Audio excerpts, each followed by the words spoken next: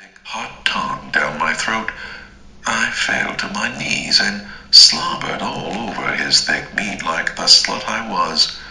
When I got drugs and liquor in my system, lust controlled my brain. After we both had lain on the cot in complete climaxed euphoric exhaustion for some time, I got up and got dressed. "Where are you going?"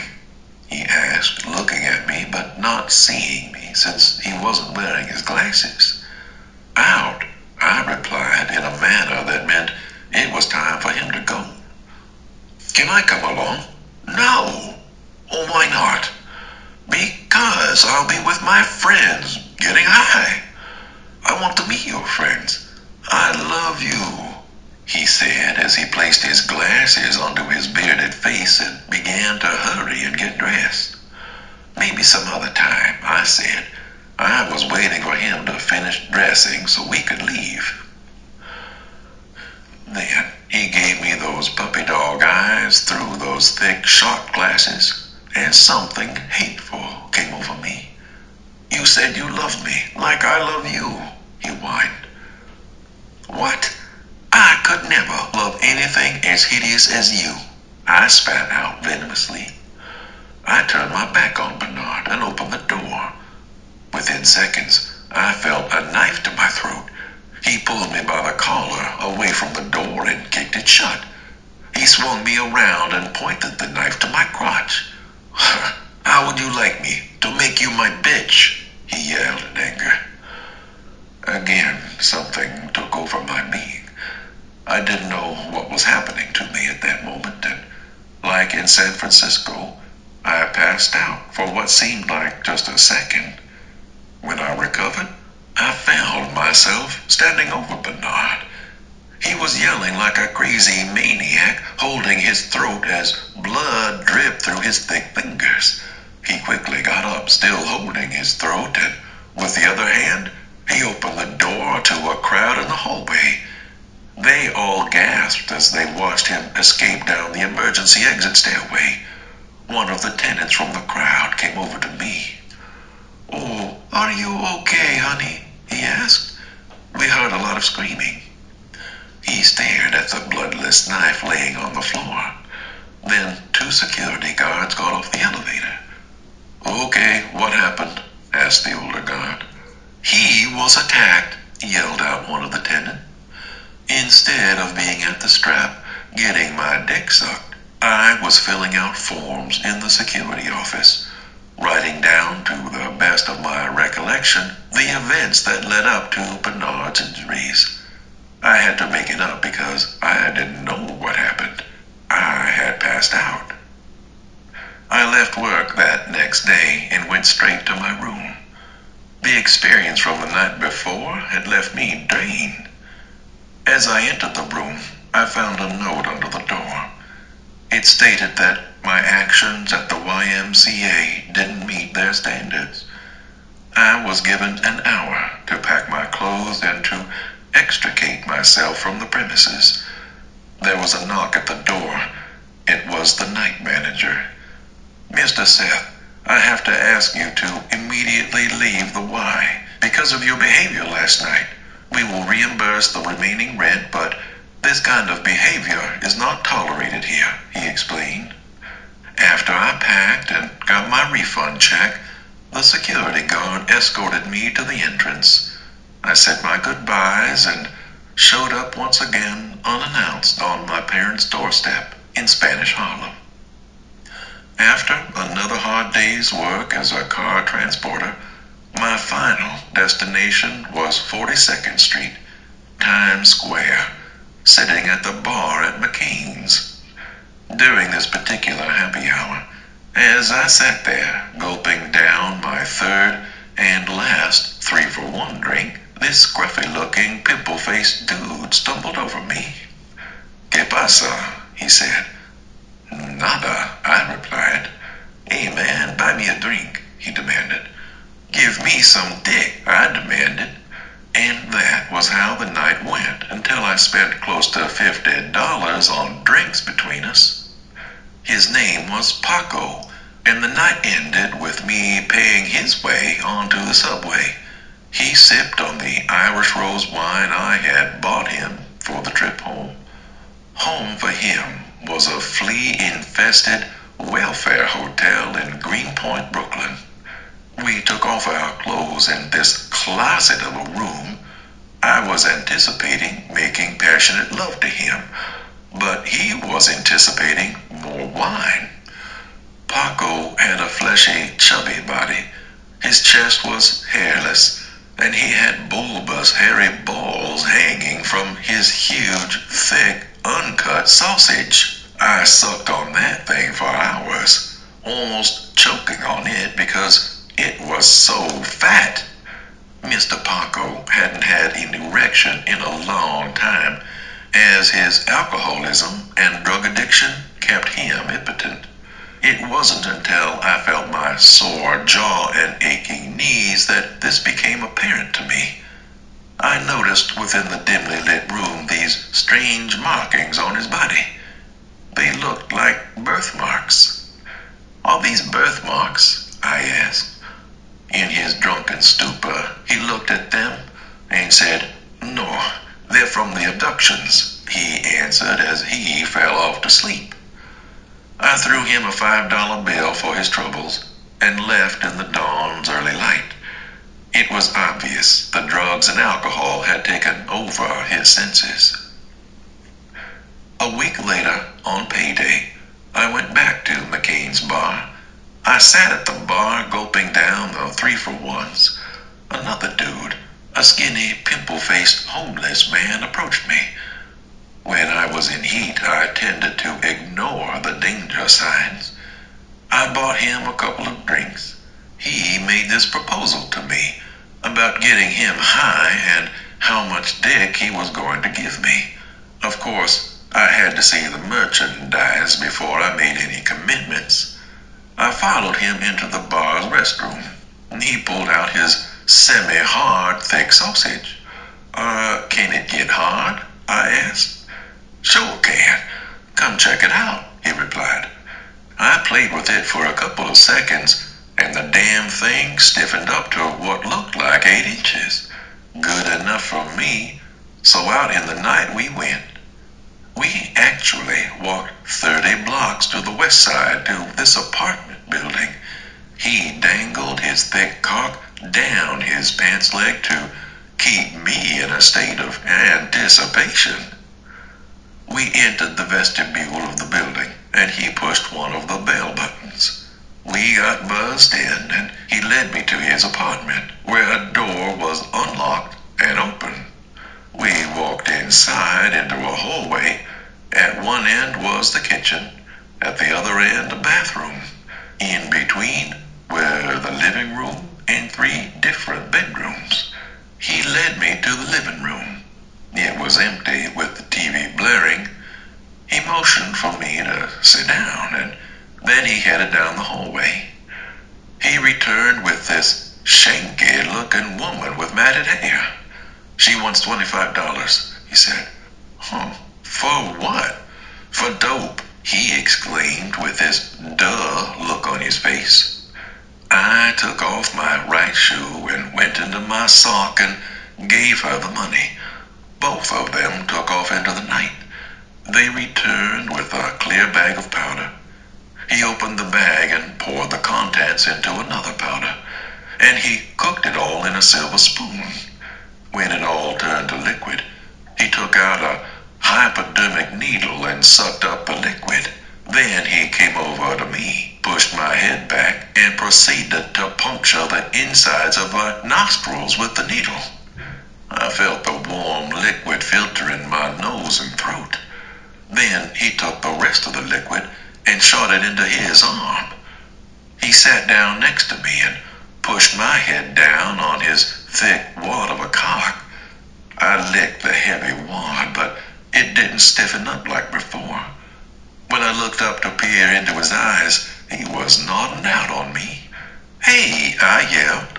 "Well, what?" he asked as he yanked open his eyes. "Well, looky here. Get this thing up," I demanded. He pushed me off him, stood up, and housed his cock. "Let's go," he said as I followed him into the night. He appeared to be quite annoyed with me, and I couldn't understand why. I should have been annoyed with him. I had given him $20 for heroin, so he could have some fun, like me, sucking him to completion and swallowing his love juice. I followed him into a dark vestibule of an abandoned building on Columbus and 88th Street. I followed him into the gray area near the apartment at the end of the hallway. The lights from the street lamppost led the way. He quickly turned around, facing me with a billy club, and hit me on my ankles. "Take your fucking shoes off," he demanded. He continued to hit me on my legs. I was startled and confused. Was it the 100% proof vodka or the speedball? "Say what?" I asked as I kept avoiding the clubbing. "Take your fucking shoes off and give me the money. Look, don't act stupid. I know you keep your money in your shoe." Actually, he was correct. I don't know what got into me, but all I did was stare at him. And in my head, I started thinking, "Get away from me. Get away from me." "Oh, shut up," he screamed. "Get away from me," echoed in my head. I said shut up and give me the money. He dropped the billy club and held his hands over his ears. "Get away from me. Get away from me," rang constantly in my brain. Shut up. Shut up. You're in my head. Shut up," he cried. An apartment next door to us swung open, and an old lady yelled out, "Get the hell out of here before I call the cops." She startled both of us, and my assailant jettisoned into the night. I tried following him, but my fat body couldn't keep up. I ran in the opposite direction once I cleared the apartment building. The whole incident of the night made me too hungry to think of what had just happened. So I did my usual and walked over to 96th Street and Broadway to the subway station. I made a pit stop at KFC and ordered a bucket of chicken. I was sitting in the Christie Street Park in the Lower East Side, New York City. It was a midsummer at 2 o'clock in the morning. I was boozing and snorting my blues away as usual. I still hadn't gotten my buzz on, so now I was high and dry, needing a man to fulfill me. I came to the realization that not only was Morris incapable of love, but he also wasn't willing to even try. His plan for us was for me to allow him and his mistress to live with me in my third-floor, 7-room brownstone apartment in Park Slope. He'd be screwing me in the next room behind her back. A friend told me about the cruising that went on in the park. I sat with my dry mouth, fantasizing about meeting hot-hung dudes. I didn't notice the stocky cafe au lait man who was standing over me. "Hello," he said calmly. As I looked up, I screamed, "Raymond!" He stood there with a smile showing teeth, his bright hazel eyes and his huge cock pulsating down his pants leg. He nodded to me and began walking away. I followed him into the night. We stopped in front of this tenement building that looked ancient. After having to shimmy through the narrow vestibule door because of my wide body, we walked up 3 flights of a constricted stairway in which my fat body could also hardly fit. We stopped at the 4th floor from the stairs. I was completely out of breath. I thought I was having a heart attack. Raymond waited until I had caught my breath before he knocked 3 times. The door flung open, revealing an aged man who must have been in his 80s. He had snake eyes and a Cheshire cat smile. He greeted us, dressed in his tidy whites. As we entered the one-room loft, I felt very uncomfortable. On one side of the far wall were a kitchen sink and a bathtub next to it, followed by an old-style electric refrigerator. Opposite of them was an antiquated stove and pantry. I asked to use the bathroom and was led to two closets. One was a real closet, and the other was a closet with a toilet bowl and a roll of toilet paper. As I sat on the commode with a leaking water tank hanging over my head, I didn't know if it was the Boone's Farm or the Southern Comfort that was pouring out of my ass. All I knew was that I didn't want to shit all over Raymond's big dick when he plunged it into me. I was too obliterated to have been embarrassed about the stench emanating from the toilet closet. I used up almost all of the roll of toilet paper to deep clean my obese ass, which was a struggle with my fat, short arms. My left hand pulled my left ass cheek as far apart from my right ass cheek as possible, while my right hand reached as deep as it could, wiping the shit residue from my pleasure hole with the toilet paper. Since there was no sink in this toilet closet, I realized that I had to wash my hands in the kitchen area of the loft.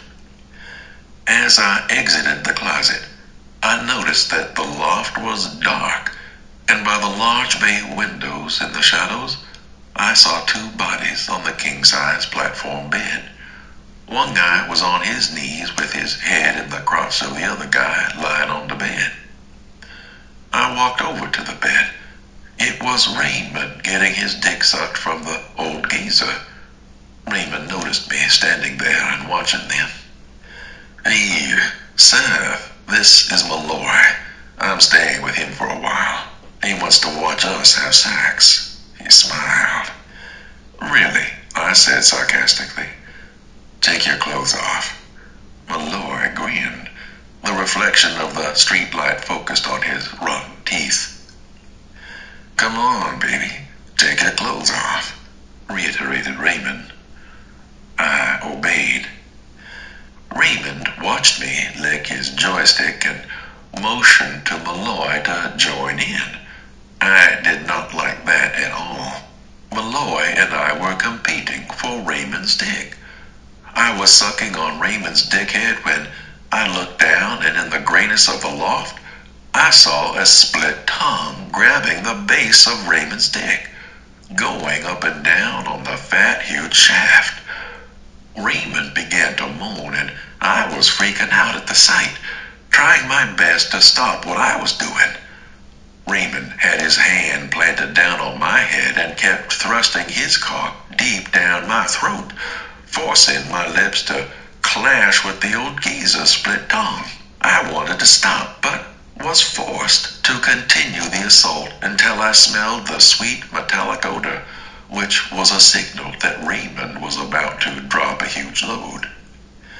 Like clockwork, I drank his nectar as he fell asleep, and when I escaped his grasp, I began to get dressed.